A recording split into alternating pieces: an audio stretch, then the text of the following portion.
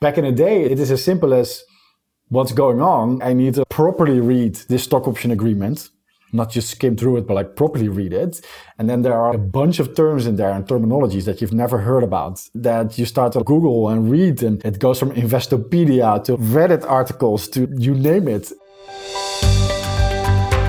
From ShareWorks, this is Season 2 of Thriving Globally with Equity, a podcast tracking the trends and tenors in the global equity landscape. I'm Mercy Lee Bell, and on today's episode, we're talking to Fredrik Minhart, co-founder and CEO of equity planning platform SecFi. For a young founder, Fredrik has been in the startup space for a long time. He started and ran a design studio between 2008 and 2013. And when that got boring, he founded a new startup accelerator based out of Utrecht University. His work there attracted the attention of Google. They awarded him the Internet Impact Award for groundbreaking research into the intersection of business and technology. But it was when he joined London-based ride-sharing startup Carhu that Fredrik's story really got interesting.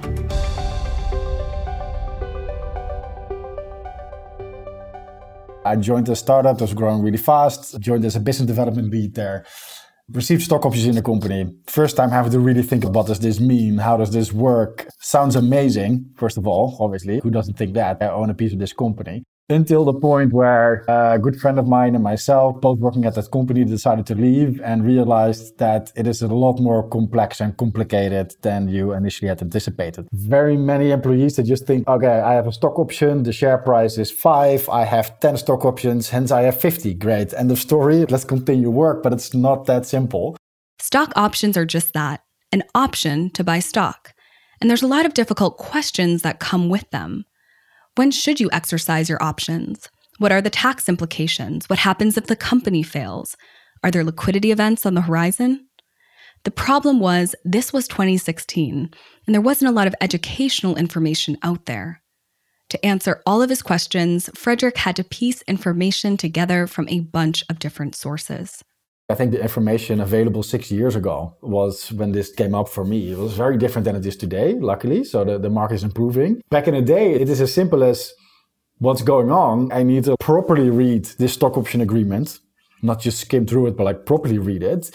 And then there are a bunch of terms in there and terminologies that you've never heard about that you start to Google and read. And it goes from Investopedia to Reddit articles to you name it. And that's how you piece your information together to try to come up with the best decision. And Fredrik knew there was an equity compensation education problem, but he didn't know how widespread it was.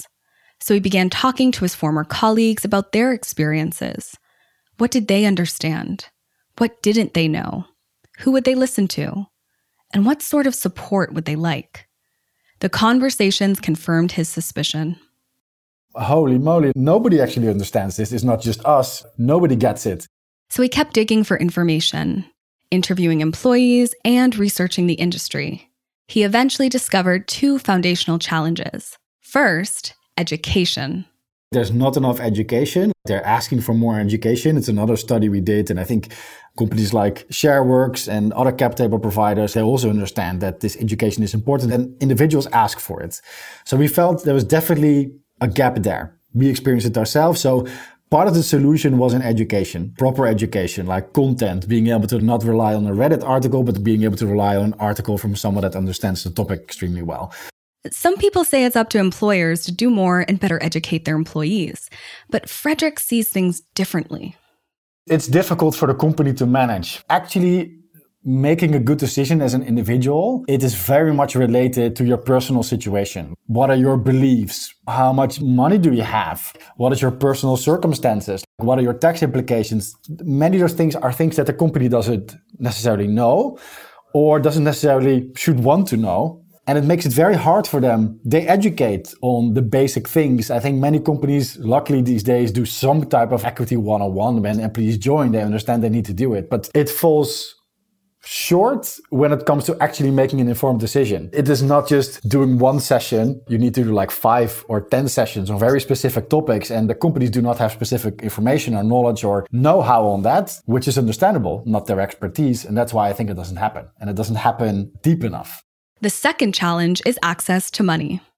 And the second piece was in actually having the money to exercise. Because unfortunately, as the company starts to increase in value, the cost to exercise starts to increase. And very often, individuals have a hold on that number, like, oh, I need $20,000 to exercise my stock options. I could afford that. I have that as savings somewhere. It is a large amount of money, but I could afford it. But what happens when companies suddenly raise a round of funding, which is very often not told to individuals ahead of time, because that's just not how the fundraising process goes. Suddenly, it is not just $20,000 to exercise, but it is $20,000 to exercise. And because the valuation of the company increased, it is $20,000 plus $120,000 in taxes. And now it is $140,000 to exercise your stock options. And it is suddenly like, whoa, I can't afford that anymore. Maybe I could have gone to $40,000, but not to $120,000.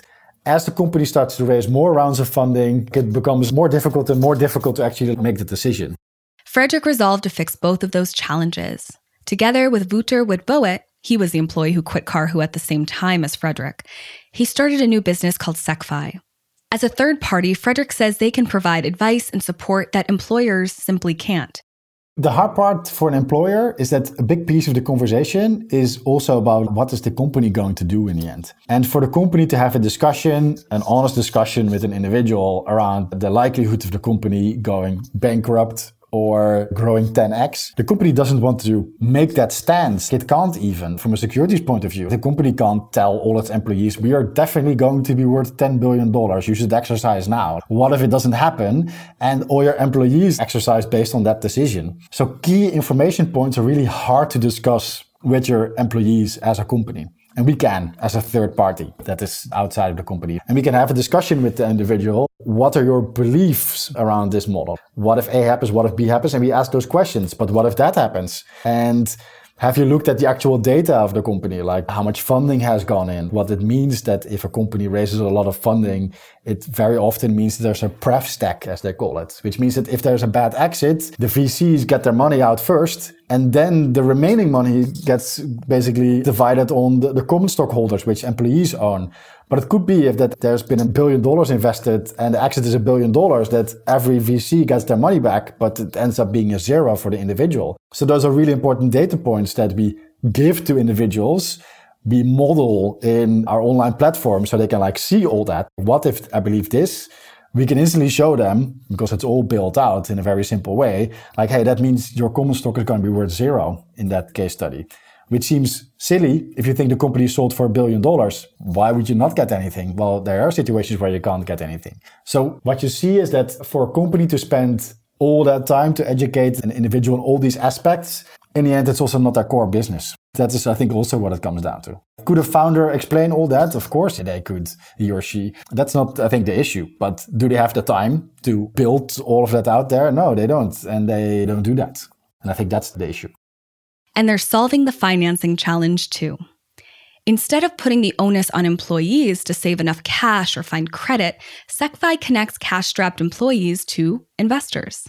If you find it difficult because you don't have the funding for it, we can give you financing and find the best fitting financing for it to exercise your stock options, use someone else's money to do so, that is secured by the shares in a way or form. And what that means is that if it goes well, you pay it back plus a return.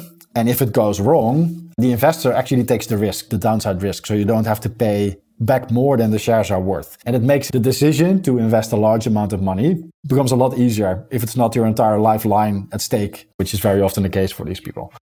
With greater education and better access to financing, it might sound like Fredrik is pushing people toward exercising their options. But he claims otherwise. It's to make the right decision for them. And that is definitely not always exercising. Sometimes it is better to not exercise. Sometimes it's better to wait 2 years and see what's going to happen and then make the decision. That depends on the individual. I'm a big believer that you should make sure that the individual gets the value that they want. And at some point that builds a relationship with someone and we can help them down the line maybe with something else. That's my belief for how to build a successful company that helps people.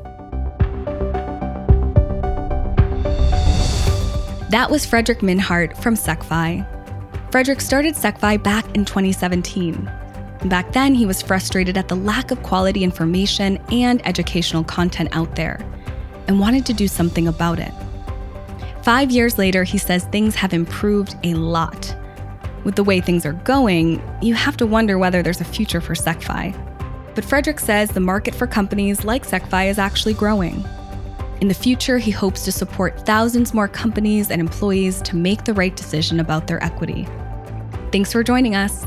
To learn more, check out shareworks.com/podcast. You'll find other episodes of Thriving Globally with Equity, along with deep dive articles on each story. From Studio Pod Media, our producer is Sterling Shore, and our show coordinator is Nicole Genova. Writing by David Valens from Campfire Labs, and editing support by Noda Lab.